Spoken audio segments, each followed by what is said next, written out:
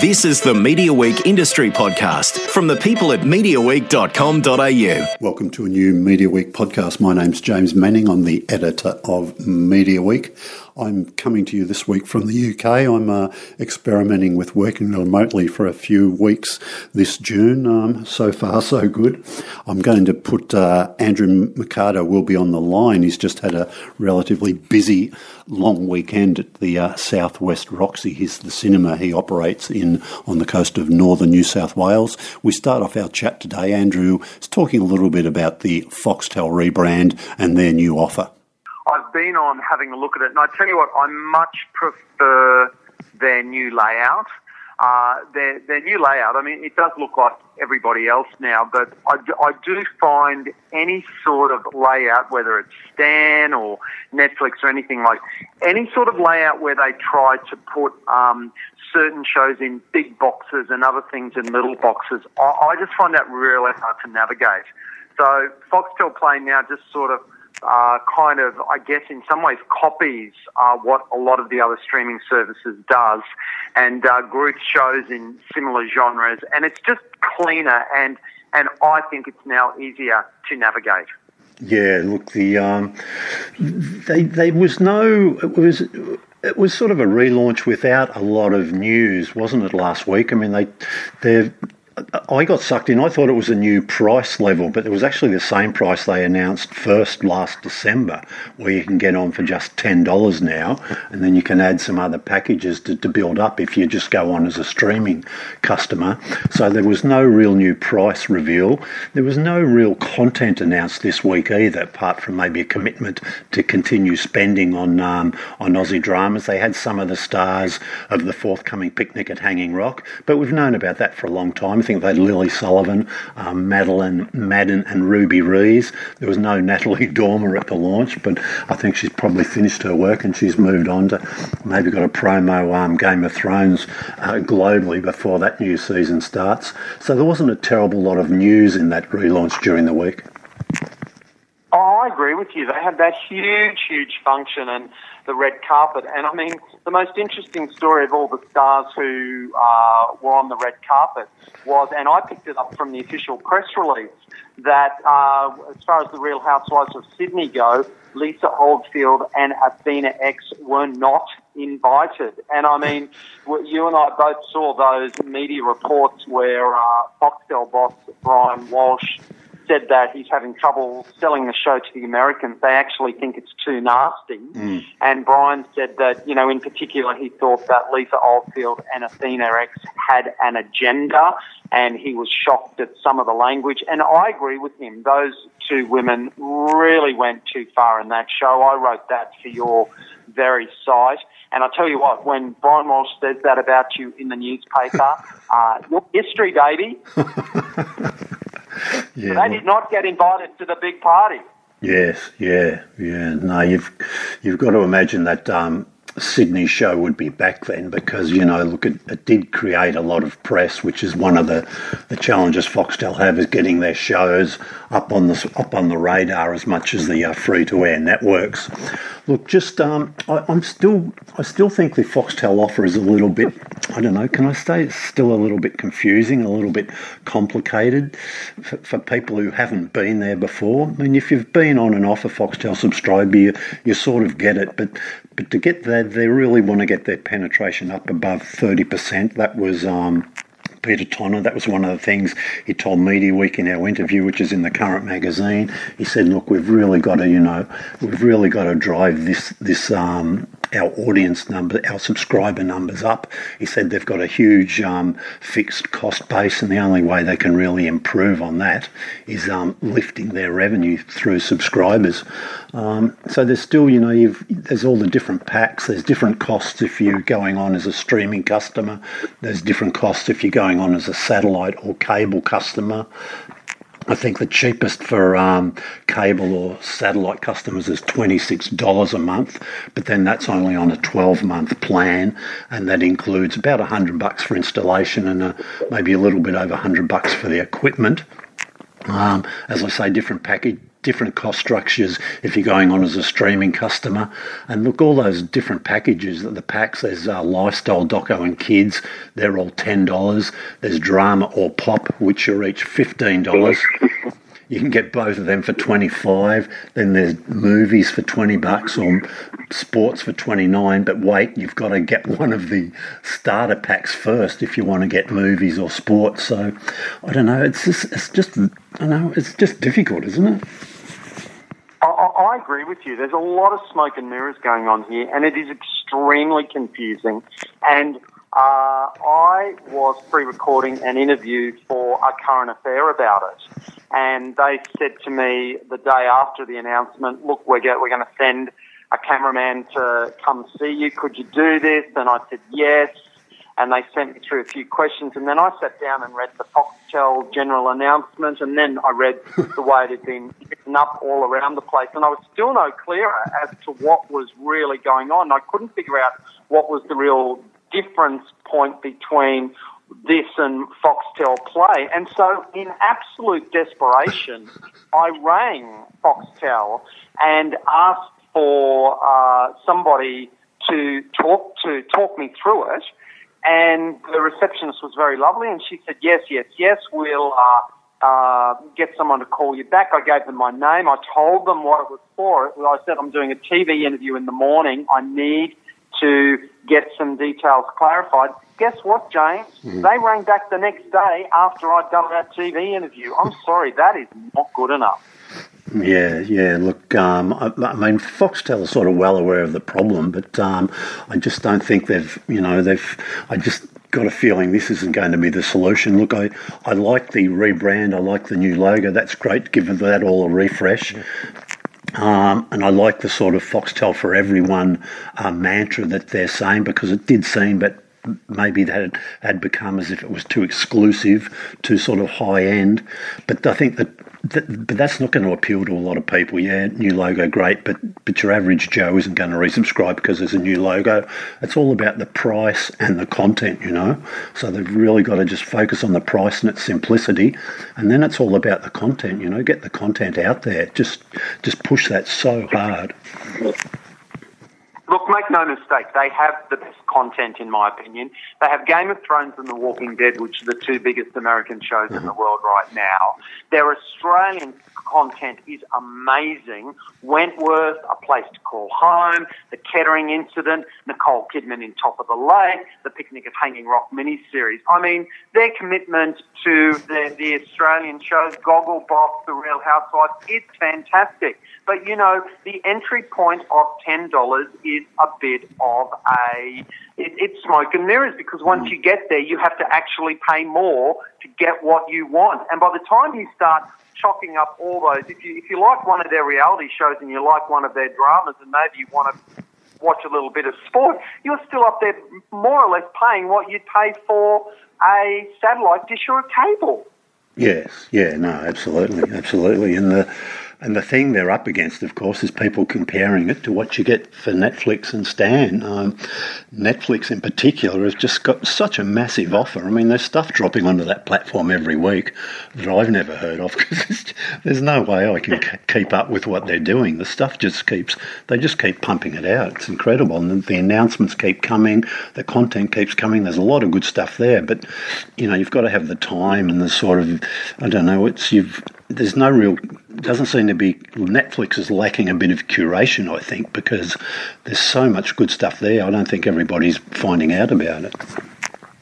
I know one show comes and the next week there's another show, and everyone stops talking about the show that launched last week.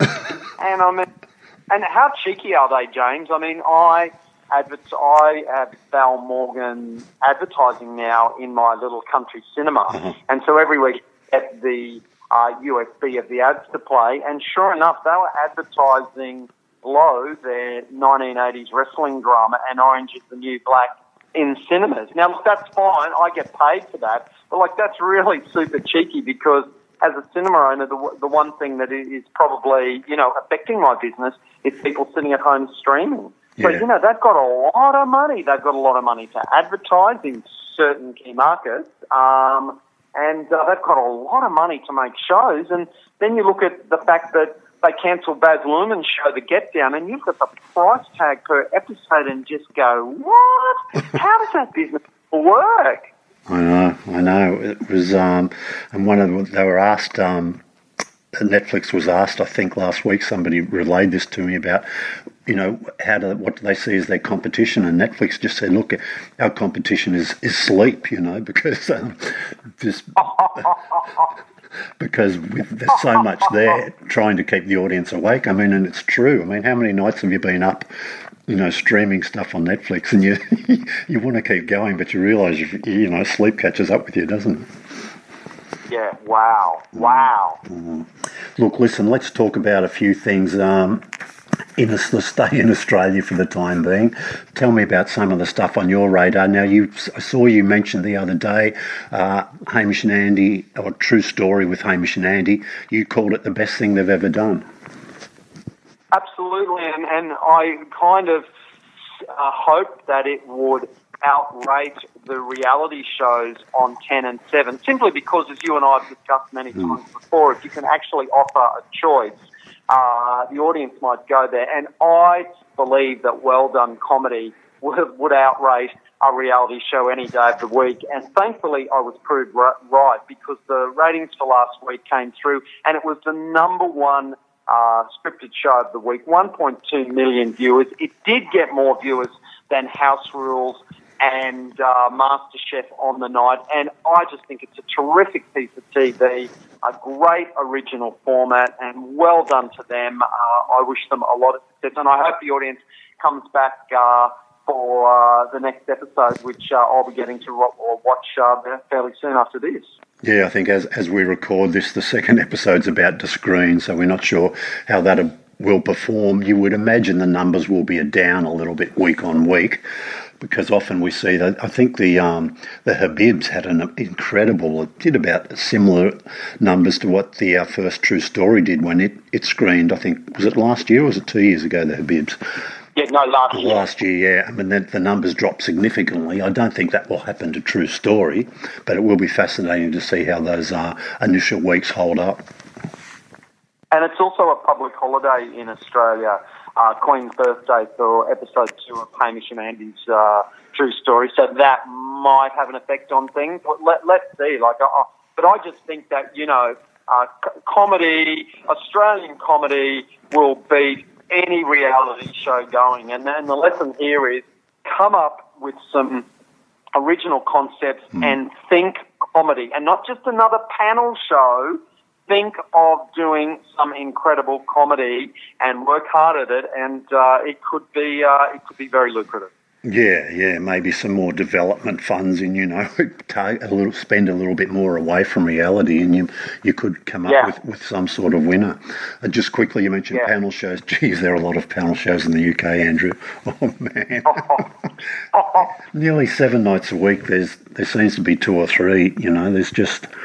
There's just so many of them, and I'm loving them too. I must say, it's perfect sort of late night TV for me. It's a really nice way to cap off the day. But gee whiz, there's so many of them here. But look, I'll get back to. Go on, sorry. Yeah. Keep going. Yeah. Look, Wanted. Now Wanted has started. It was probably the biggest drama of 2016, I think. It's been back. It started well. The numbers were down, I think, a little bit year on year, but it's still quite an audience there for it. James, why, though, would you open with a 2-hour premiere, which is basically 2 episodes? Why would you do that and start it at 9 o'clock at night? It's a Monday night, for God's sake. And that show, I just think 2 hours cruels it. I think, the show is made to be 1 hour episodes. I find the concept of Wanted just all a little bit hard to believe. And so I have credibility issues with it. But nevertheless, I do find myself getting sucked into some of it and find some of it quite edge of your seat stuff. But I really think that watching 2 hours together makes you go, oh God, this really is far-fetched. And I just don't, I just don't think people are sitting up at 11 o'clock at night to watch 2 hours of a new Aussie drama. God. No, look, they're not. We've talked about this 2-hour thing before. Immediately, if you only watch the first episode, you've missed it, the second episode. So unless you catch it up during the week, when it gets to the second week, which is episode 3, you're going, oh, well, I can't watch it because I've missed episode 2, and then you can get out of the habit really quickly. Whenever I talk to network programs about why they do those 2 episodes, they just say to me, look, it's about getting share for that night. Look, I understand that, but it hurts you long term, though, doesn't it? You get that short bang that night, and you might win that night, but I think it has a negative impact long term for that program. Australian drama is expensive to make, and to burn off 2 hours of 2 episodes of a show, particularly starting at 9 o'clock at night, that just feels like they almost want it to fail so that they can replace it next year with something cheaper, like a panel show. Now, look, we had Rebecca Gibney came in a couple of weeks ago, and I'll give another quick little plug to that podcast we did with her. I should have asked her this question, but I didn't think of it at the time. But look, I'm not quite sure of her with that cap on all the time. And she seems to be wearing it in every scene in that series, running around with that sort of baseball cap on. Well, episode 3 tonight is, the promos suggested it's filmed in New Zealand, and they seem to be on a train near Dunedin, and look, I mean, it's going to look spectacular. Yeah. But the synopsis in TV Week for episode 4 next week is absolutely hilarious. It actually said, with no money, no passports, and no gun, the girls pull off a brazen robbery at a Queenstown bong shop. And yes, I said bong, B-O-N-G.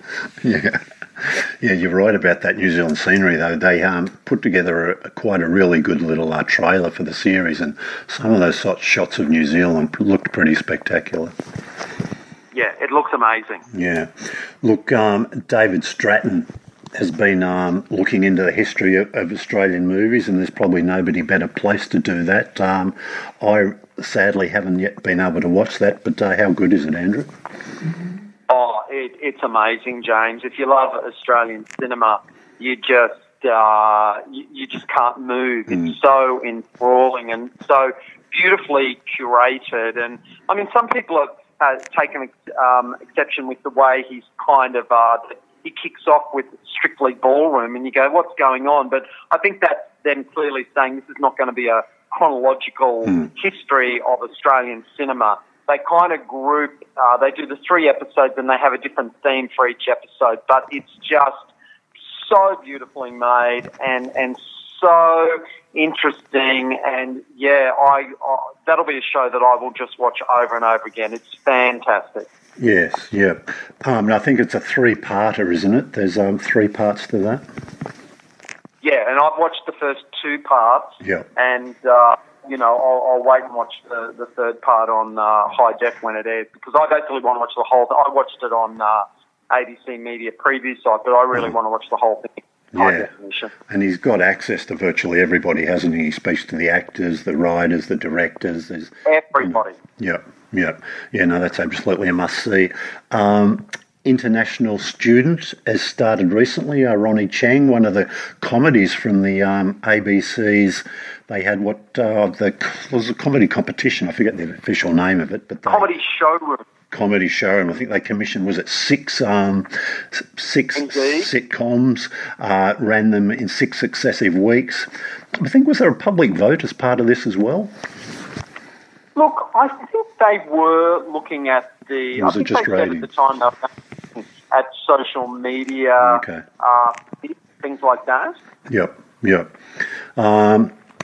This was, for me, was probably the standout one, I think, International Student. Not many of the others sort of really engaged me that much. Look, I remember you saying that at the time, and I really didn't think it was the best one there. I really liked the one of the mothers group that Noni Hazelhurst was running. I thought the characters in that had a lot of potential. But I've got to take my hat off to Ronnie Chieng, International Student. When I watched the first episode of the series last week, I enjoyed it a lot more than the pilot, and they've brought in a few new characters and they've slightly retooled it, and I thought it was pretty damn funny. And, well done the ABC for going ahead with it. Yes, yes. Now, Andrew, you're definitely our home and away correspondent. You keep up with the soaps. You watch a lot of home and away. What is happening? They've got a new promo airing on Channel 7 now. There's a new family arriving in the Bay. Their surname's Astoni, Astoni, which suggests to me they're European, because that's about as multicultural as home and away ever gets. There'll be a mother and a father and two daughters. News Limited reported it's the first nuclear family to arrive in Summer Bay in 17 years, and that seems incredible to me that there has to, has it really been that long since a mother, a father, and their kids arrived? Whatever. But yes, of course, the two daughters, one of them has stolen a car and the other one's just got suspended from school. So they, of course, decided to relocate in Summer Bay, which, of course, is internationally renowned as a place where we rehabilitate delinquent children. Another white family arriving in Summer Bay to enjoy the beach, and there we go. Yeah, look, no hot guy in the family, I notice. No hot guy, but of course there'll be romantic entanglements with the young girls. Yes. Because I can tell you right now, there's no way either of those young girls will be lesbians. And there'll be lots of skeletons, I'm guessing, in the parents' past, probably particularly the father, I'm guessing.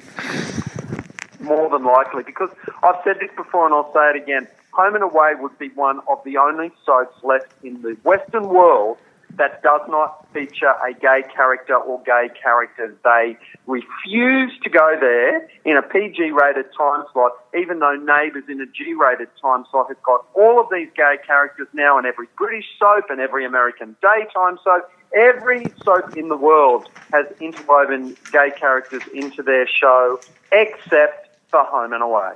Yes. Oh, well.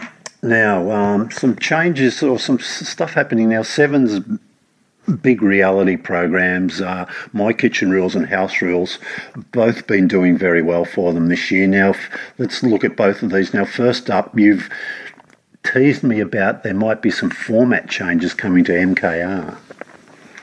There's a suggestion today in the Australian, and it's come from Seven executives, that they're toying with the idea of taking My Kitchen Rules and putting all the participants under one roof. This, of course, is in response to the ratings threat they were under with Married at First Sight at the start of this year. So, yeah, there's talk that they'll now put all the aspiring cooks under one roof. So it sounds like it's Big Brother with a bigger kitchen now. Yeah, gee, that's got trouble written all over it when you start messing with what has been a very successful formula. I'm just wondering, they might have to start that maybe halfway through when they go to Kitchen HQ, because in those initial weeks they're travelling all around Australia and going to each person's supposed home kitchen, but so there's never really any opportunity for them all to be living under the one roof. No, yeah, I agree with you. That's probably where they'll do it. I'm only watching if they put Manu and Pete into the house as well.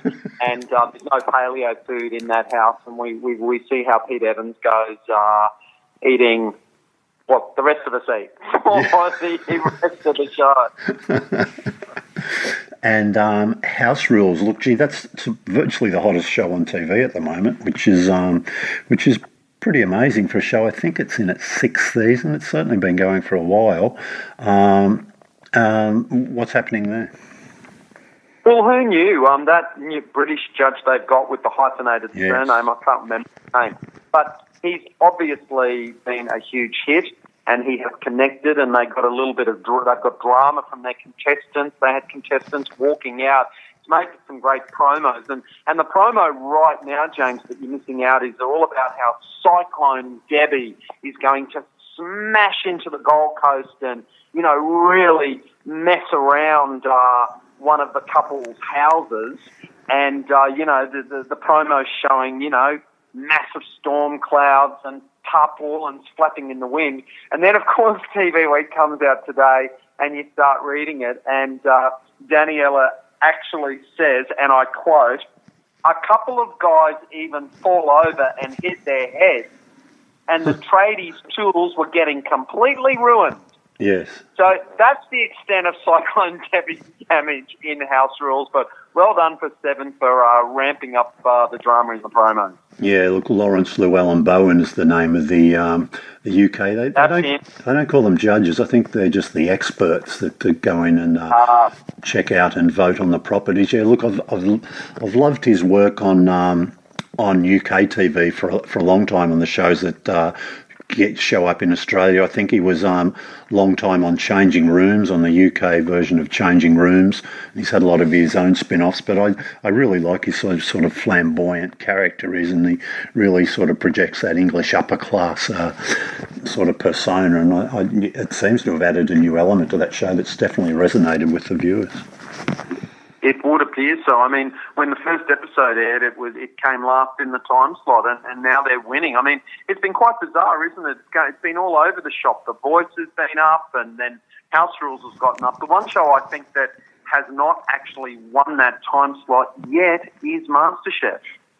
Yes, look, it's been having a pretty good year in the sort of the key demos, which is the main attraction for Tan's advertisers, of course. But yeah, look, it hasn't won a lot of all people nights. It does better on nights, I think, competitively. It does better on maybe Thursdays when the other channels don't run reality. But the numbers have been sort of staying up there, and I would expect them to climb as we get towards that top 12 when it starts to get really serious, because then certainly some good cooks on the program this year, but when it gets toward the pointy end, I think we'll see those numbers climb a little bit. So tell me, what else? Is there anything else on your list for domestically that we should be talking about?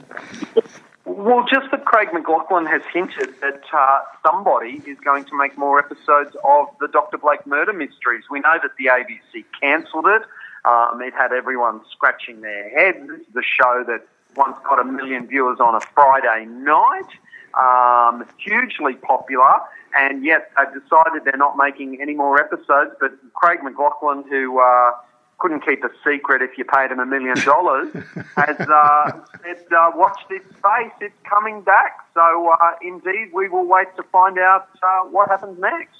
Yes, yeah, look, I'm not sure how the economics would stack up, but I could see this working as a sort of series of tele-movies, if you like, which might sort of appeal, and it could have good international appeal too, because Craig certainly got a profile internationally to help sales, and of course the track record of the series wouldn't hurt that, so maybe it could possibly have life like that.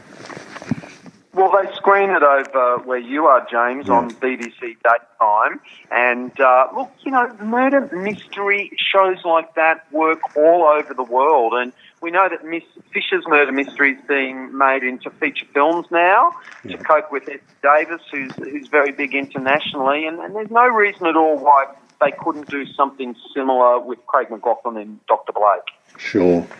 Look, a couple of things I wanted to ask you about, Andrew. Have you seen any of the new House of Cards yet? No, I've never been a House of Cards watcher.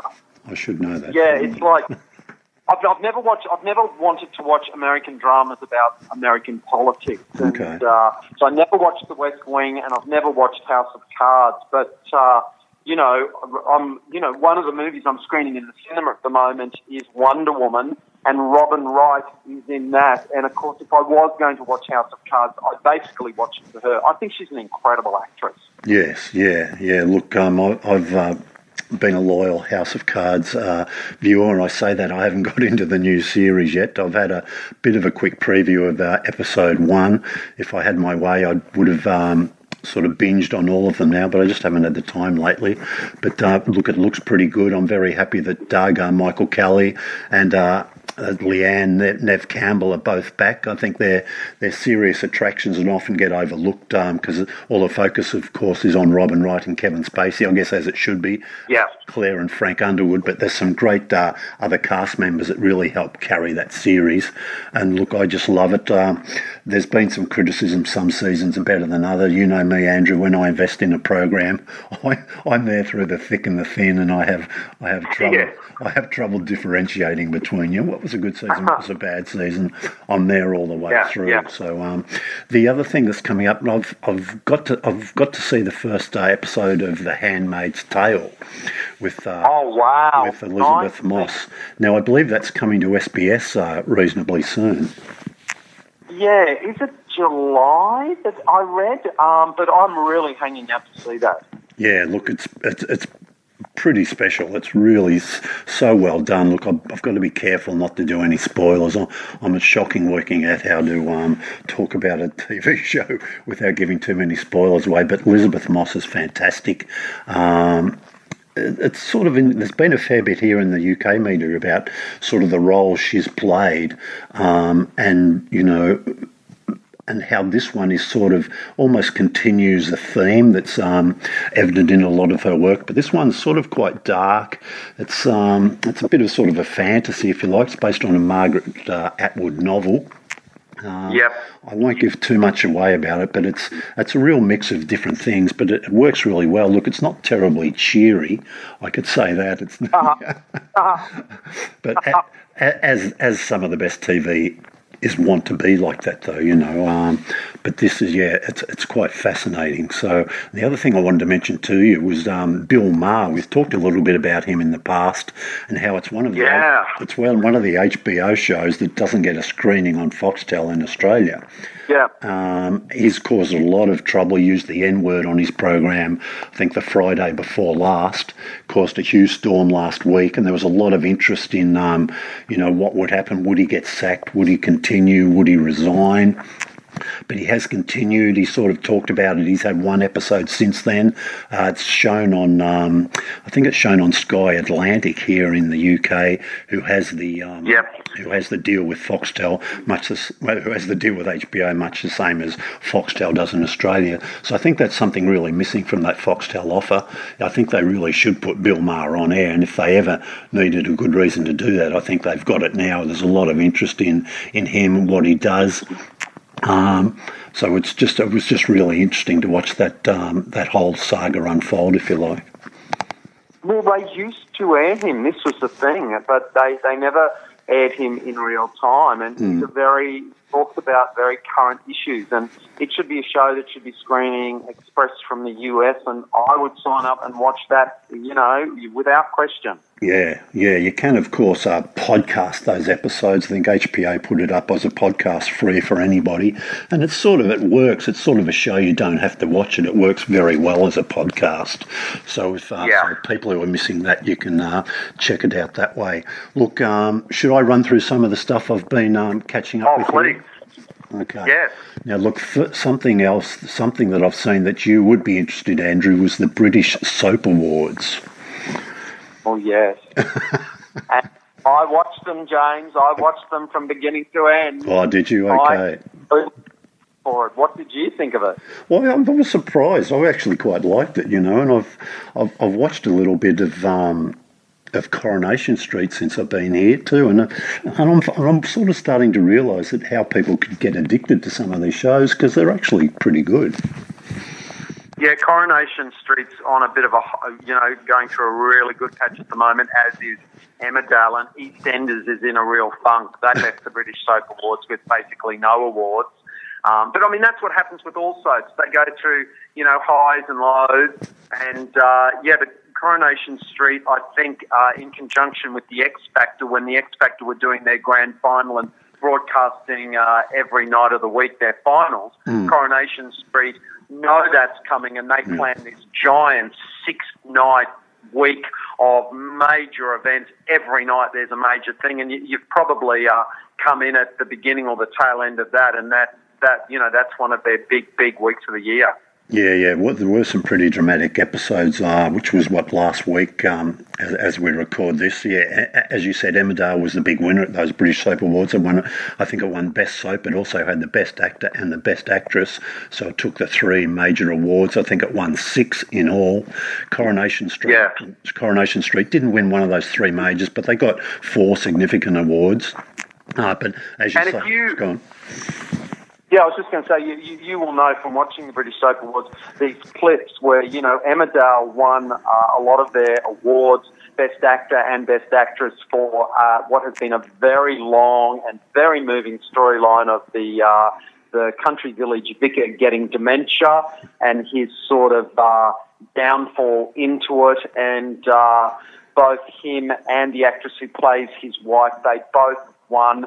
And the other thing you would have noticed in those clips is this scene where, another actress in Emmerdale took off her top to reveal that she'd had a double mastectomy, and there was the scarring there. Yeah. So, those English soaps really get into some heavy issues, but they do them with really well-loved characters, and they write it in such a way that it's absolutely heartbreaking and makes for some of the best drama that you'll see on TV in those sorts of shows all year.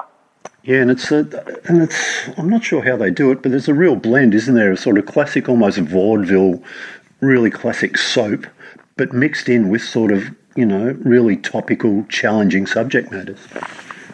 And often a lot of humour too. One of the great things about Coronation Street is they always make sure that there's some laughs in every episode, and this is where EastEnders lacks for me. EastEnders is so depressing and they don't keep that comic material up there, whereas Corrie makes sure it's there and Emmerdale makes sure it's there and Hollyoaks goes in that direction, and it goes a long way with giving, having to teach your viewers something, putting some drama up in front of them, but giving them a couple of laughs every night as well. Yes, yeah. Now, you mentioned Coronation Street had that big week. It was the final week of Britain's Got Talent, so there was 6 episodes that actually went to air one night after the other, and I think BGT does a 90-minute program, then they show Coronation Street, then they come back for the results episode of Britain's Got Talent. So they really lock those. Wow. They really lock those viewers in, and 6 successive nights. It's just amazing that. And it was really interesting watching the judges. I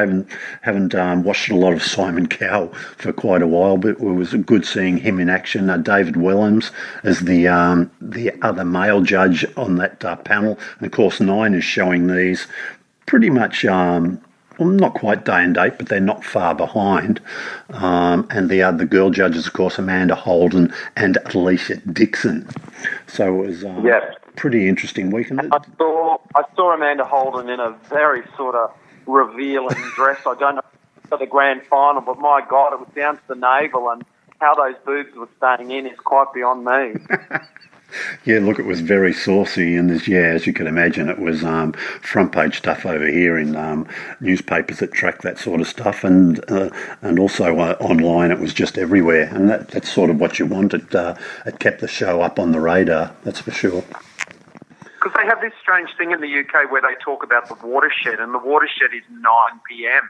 So anything pre-watershed, you can't have cleavage on a pre-watershed show. It's so outrageous. And of course, the tabloids, they just pick that stuff up, don't they, Jane? They just repeat them. Mind you, you can put it on the front page of the newspaper and put it on every shop display, but no, mustn't show it to the kiddies before 9 p.m. Yeah, I know. It's amazing. There's a fair bit of double standards going on there. Listen, one other show before I get into some of the dramas I've seen, that James Corden's been, he does the Late Show, I think, for CBS in the US. Sort of a British star who sort of came to global fame almost, if you like, when he got this job in the hosting a talk show in the US. He's been back in the UK to do a week's worth of programs. Shown on Sky Atlantic over here. He got some massive guests. I think his first show he had Nicole Kidman, he had Kit Harington, Ed Sheeran and Sir Ben Kingsley all turned up on that program. Look, wow. I still don't quite get the James Corden thing, though, to be honest. He's an unlikely sort of late-night TV star, if you like, and I think it surprised a lot of people in the UK that he sort of went over there and got this sort of, it's not really prime time, is it? Because it goes to air in the US at 12:30 p.m, at 12:30 a.m. every night. Yeah. And I think he also had Tom Cruise on there flogging The Mummy, which is really flogging a dead horse. That movie flopped. I think David Beckham would have been there as well somewhere. Yeah, David Beckham, you could guarantee all shows up. Emily Blunt was there. Gordon Ramsay was there a little bit later in the week. Look, I only watched one of the episodes. I watched that first one. Look, it was okay, but I mean, Nicole Kidman and Kit Harington were on together, and it was quite fun. But you didn't get any information out of it. There was very little. They got to do very little. It was more about James Corden. That whole show seemed to be more about him than the guests, which always puts me off a little bit. Ed Sheeran did that carpool karaoke, and I'm sorry, just carpool karaoke, I just don't quite get what the attraction is there. It just doesn't appeal to me at all. I don't know. What about you? Yeah. Well, look, I must admit I did watch that carpool karaoke special, but 10 put to air one Friday night, I think, after Graham Norton's show. Yeah. But I mean, you watch it really because of the incredible talent that he gets to do it, right?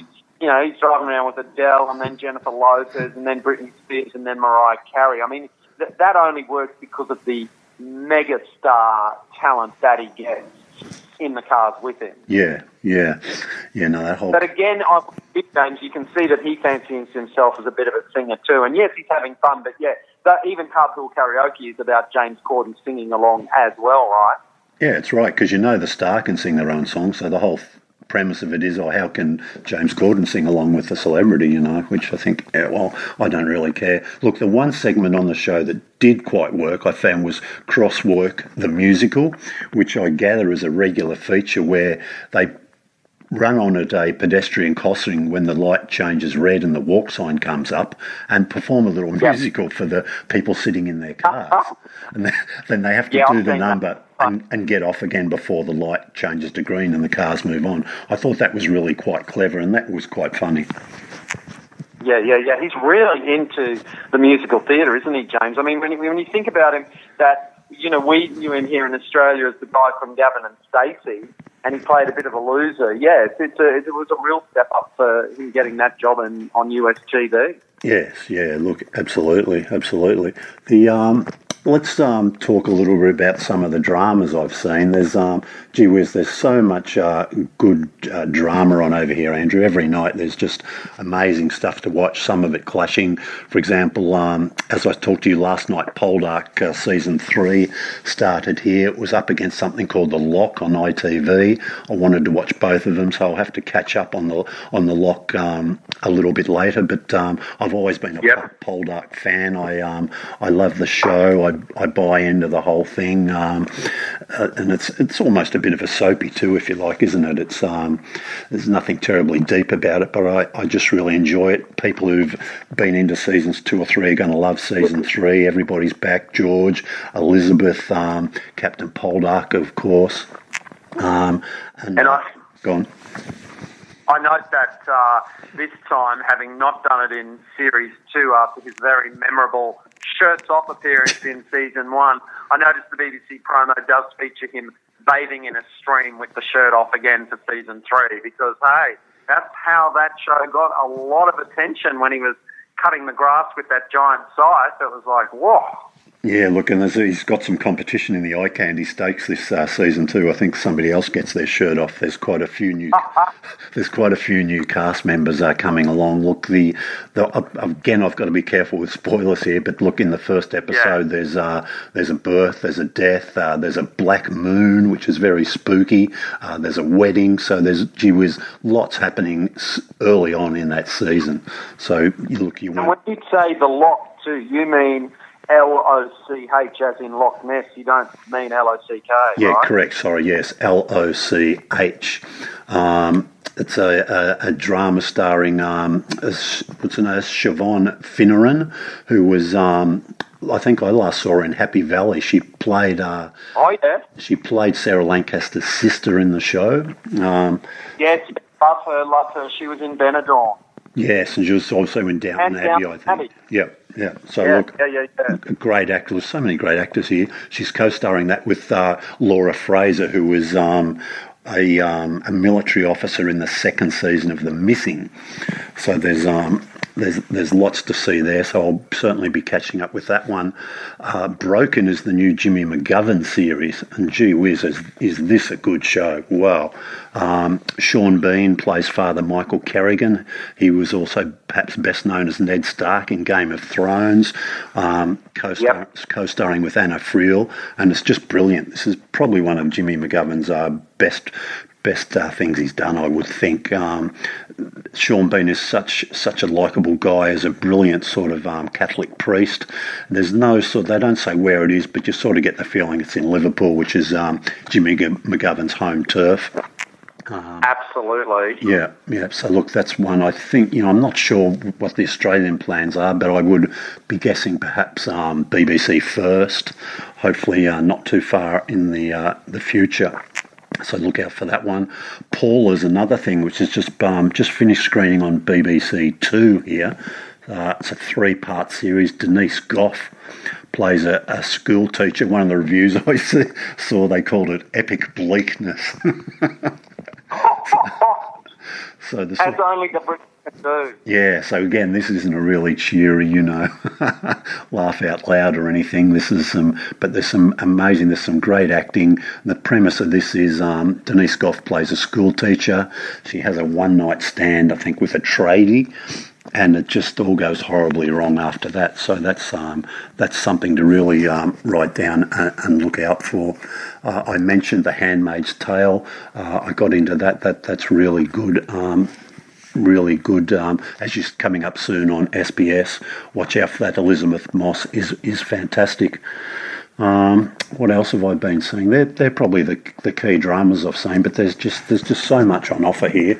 It's I don't know if it's the time of year where some of the shows of the old series have ended and the new ones are starting, but because all the dramas now is 3, 4, 6, 8, if you're lucky 10 or 12, it's relatively short run, so it means there's lots of new stuff ticking over all the time.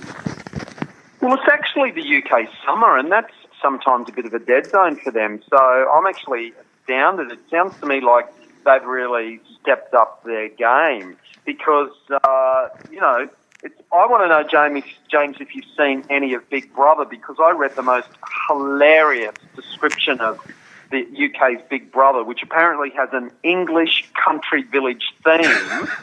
And the tagline for it said, at a time of political upheaval and tough questions about unity in the UK, Big Brother brings you an alternative look at Britain. Stand by for a very British summer of more fireworks than you could imagine. I'm like, wow, that sounds like an oxymoron to me. Yeah, no, look, I haven't made it to Big Brother yet. It's screened on Channel 5 here, and it really is a bit of a fringe channel here, I must say, Channel 5. It doesn't feature a lot in the sort of TV guides or in the sort of, the mainstream, the critics and everything. Don't focus on a lot of C5 content. Of course, C5 is also where you get Home and Away and Neighbours every afternoon. Back to back, and I think they show Wentworth over here, but I think they do. Wentworth's actually been punted to a C5. I think it might be called C5 Star or one of the offshoots, and that's happening because they won't screen it day and date as Australia. So those obsessed, Prisoner now Wentworth fans won't wait. I don't understand why. Like the Fremantle are able to screen Neighbours same day and date in the UK and Australia, why they wouldn't do that with Wentworth as well, which is called Wentworth Prison over there. Right, okay. And one of my Wentworth correspondents over here tells me too, and if you want to watch it in HD, you have to watch it on catch-up, because when it's broadcast, it's actually not in HD, so you have to wait till it goes on to catch-up and then screen it that way. So there's a few little hurdles there for people to get. Yeah, look, Big Brother screens here at, I think it was on 9 o'clock on Sunday night. But again, it's getting really little attention in the media. Maybe some of the tabloids are giving it a little bit more play, but I sort of haven't got across the tabloids much since I've been here. But on weeknights, it's on at 10 p.m. on Channel 5. But look, I might make an effort for you, Andrew, and have a bit of a watch. I just want to know if about the English country village theme. You know, it's like what they say. I bet you it's just full with exactly the type of Big Brother contestants you would expect. I bet you it's just the same old, same old. Yeah. Look, you're probably right. You're probably right. I can't promise to watch too much, though. I find that stuff really hard going. 5 minutes will give you enough of a rundown. You'll figure it out in 5 minutes, trust me. Yes, okay. Look, that probably brings us towards the end here. Is there any sort of viewing this week you've got sort of noted in your guide you're going to try and keep across? Yeah, look, I'm going to, Monday night's always a big night. I always like to watch, Four Corners, Media Watch, Q&A. But it's also really hard because I know there's a new episode of Twin Peaks that's just landed. And I only got work. It was a long weekend. It rained non-stop here in South West Roxy.Some, and I had huge crowds. I did a Q&A session after Viceroy's house with an absolutely packed house. I did a double bill, 2 movies for the price of one. That was huge, and I barely kept up all weekend. So I finished work after a huge weekend. I took 2 weeks off so the hall can do a fundraiser. All I'm thinking about tonight is I get my ABC shows out of the way. I want to see a bit of Hamish and Andy, and then I'll settle down and watch episode 6 of Twin Peaks. Oh, fantastic! Look, tell me quickly what happens in your Q&A after a screening? Well, the movie was Viceroy's House, starring Hugh Bonneville and Gillian Anderson, and it's all about Lord Mountbatten and his what seemed like a beautiful wife going to India in 1947 and splitting it up into India and Pakistan with a little bit of subterfuge, of course, from the Empire about protecting their interests. And it's the most incredible film, and it's so moving. And I asked people to stay behind so that we could discuss the film, and it really, really responded with sort of core audience here, and everybody stayed behind. And I had 2 people in the audience that were Anglo-Indian, both of whom were able to tell stories of their families having to, be refugees, because it's the biggest ever migration of refugees. When they split the country, the Hindus all had to flee, and one country became Hindu, one became Muslim, and of course it created this huge migration, and millions of people had to move. So to hear these people tell the stories of their families and to have other people in the room, it was absolutely fascinating, and it gives me a real clear direction in the future of where to go. I've got an audience that really sort of wants to watch serious films and talk about them afterwards. Really, really encouraging. Well, that's great news, and I tell you, the people up at who go to the South West Roxy are very lucky, Andrew, that you've taken over there by the sound of it. Yeah, we've had a great weekend. It's been lots of fun. Yeah, look, a couple of quick things from me. There's a new ITV drama, Fearless, which starts tomorrow night, which is also sounds like it'll be one worth checking out. And I should say I've been watching a bit of Versailles, the 2nd season. And wow. That's incredible. It's I think when it was on SBS, I think they showed it as relatively late night in double episodes. Isn't that right? Is my memory correct? Oh, well, they're certainly repeating it now, late night, Series 1. They might be getting ready for Series 2, but I remember I watched a lot of it, and I kind of fell off before it ended. Because, again, don't ever screen 2 episodes of that sort of show on a night. It's too much. I just remember thinking, wow, it just looks so sumptuous. Yeah, no, they've certainly kept up the quality on the second season. There's just some amazing, sort of your jaw just keeps hitting the floor on some of the stuff that happens, and it's incredibly. There's a sort of the mystery about Louis XIV, continues. I think it's George Blagden that plays Louis XIV. He's just an amazing actor. I used to love him on Vikings, and he just does such a good job on this, and it's just really fascinating TV. Yeah, wow. Can't wait. Yeah. Alrighty, look, we might wrap it up there. Great talking to you, Andrew. Now, you rely very much on holidays up there for your trade. You've got a bit of a break now, have you, till the next school holidays? Yeah, I've got a 2-week break, so I'm really looking forward to not doing anything for a couple of days because it's been full on for the last few months. Yeah. Then I'll reopen just in time for New South Wales school holidays. Uh-huh. So yeah, it's I'll slip down to Sydney and pick up some stuff that I've got stored in someone's garage, the last of my belongings, and I'm really looking forward to a bit of a break. Fantastic. All right, always great to speak with you, Andrew Mercado. You can hear Andrew Mercado on our roughly fortnightly TV podcasts, and you can also read his sort of viewing guide. We put it up every Friday at Mediaweek.com.au. Andrew, we'll talk to you again soon. Thanks so much, James. Please travel safe.